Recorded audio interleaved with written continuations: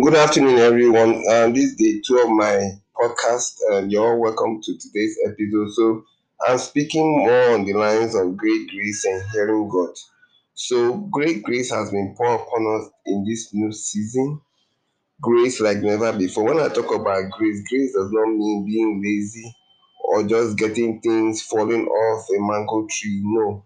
Great grace talk about the naming of God's spirit upon you to do the things He have asked you to do. Now we are being spiritual, apart from being called into the ministry, because ministry is not only limited to the pulpit. There are things that God has assigned for us to do in our day-to-day life. For example, somebody could be making furniture, somebody could be a banker, or somebody could be into the oil business. So when we talk about grace means that you will have results. You will work hard, but your results will not be based on your hard work. And when we talk about great grace, it means you have the ability to do things better than others, do it easier than others, and you will not feel it. That talks about grace. Unlike the lazy man definition of grace, like somebody sleeping and making money, no, that's not the kind of grace God is talking about. But in these days of grace, God will Himself be showing us how to do things. So it's very important for us to be sensitive to God, because in the place of fellowship, God will be showing us pictures and visions of things that have to do with the work of our hands.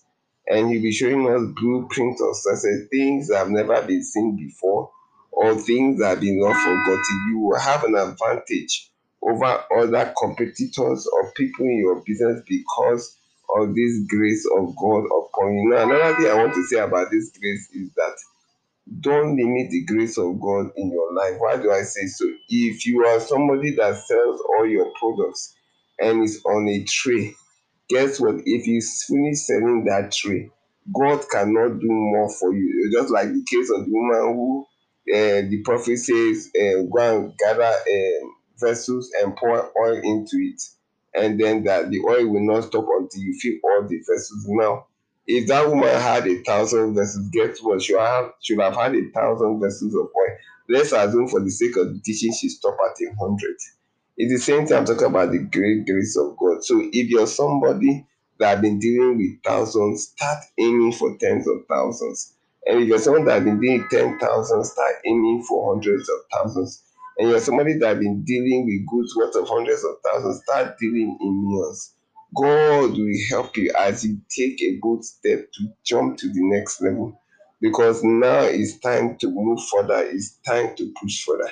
And as you go ahead making plans for expansion and you start discussing with people who have expanded, you will catch the vision, you will catch the ability to expand and to do things. But like I was telling someone today, we cannot afford to be in those days when you say God spoke to you last week and you will not hear from him this week. God speaks expressly. He speaks to us every day. Every morning when I wake up, I start with a song in my heart from God. And that kickstarts my day, the leadings that God drops for me during the day. Hallelujah. So every day God keeps speaking to me. He speaks to me, and I believe I'm not the only one. So another thing I want to say is expectancy. Do you expect God to speak to you? If you expect God to speak to you, He will speak to you. The another thing I want to talk about is being open. Always be open. Never be in a position where you believe you get God and nobody or nothing can speak to you concerning that thing.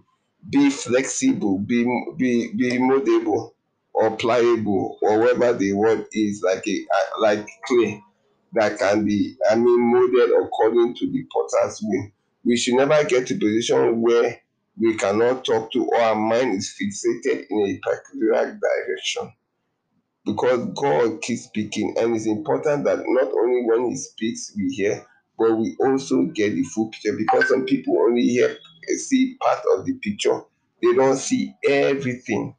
And God, a lot of times when He gives us instruction, He gives us in bits and pieces, not because He can't give us all at once, but because of our ability to receive the full picture. So He gradually relates with us, and as He relating with us, it gets clearer and clearer. And I always tell people that anytime you see something from God and it's not clear, The more you pray about it, the clearer it becomes. But if you have a fixed mind, you cannot hear more.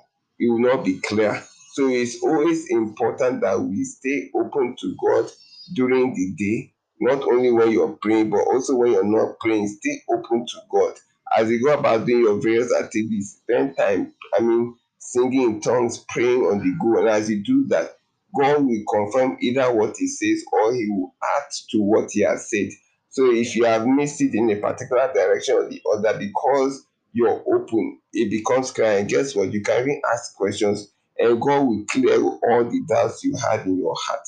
But it's important in this season that we maximize the grace of God in this season.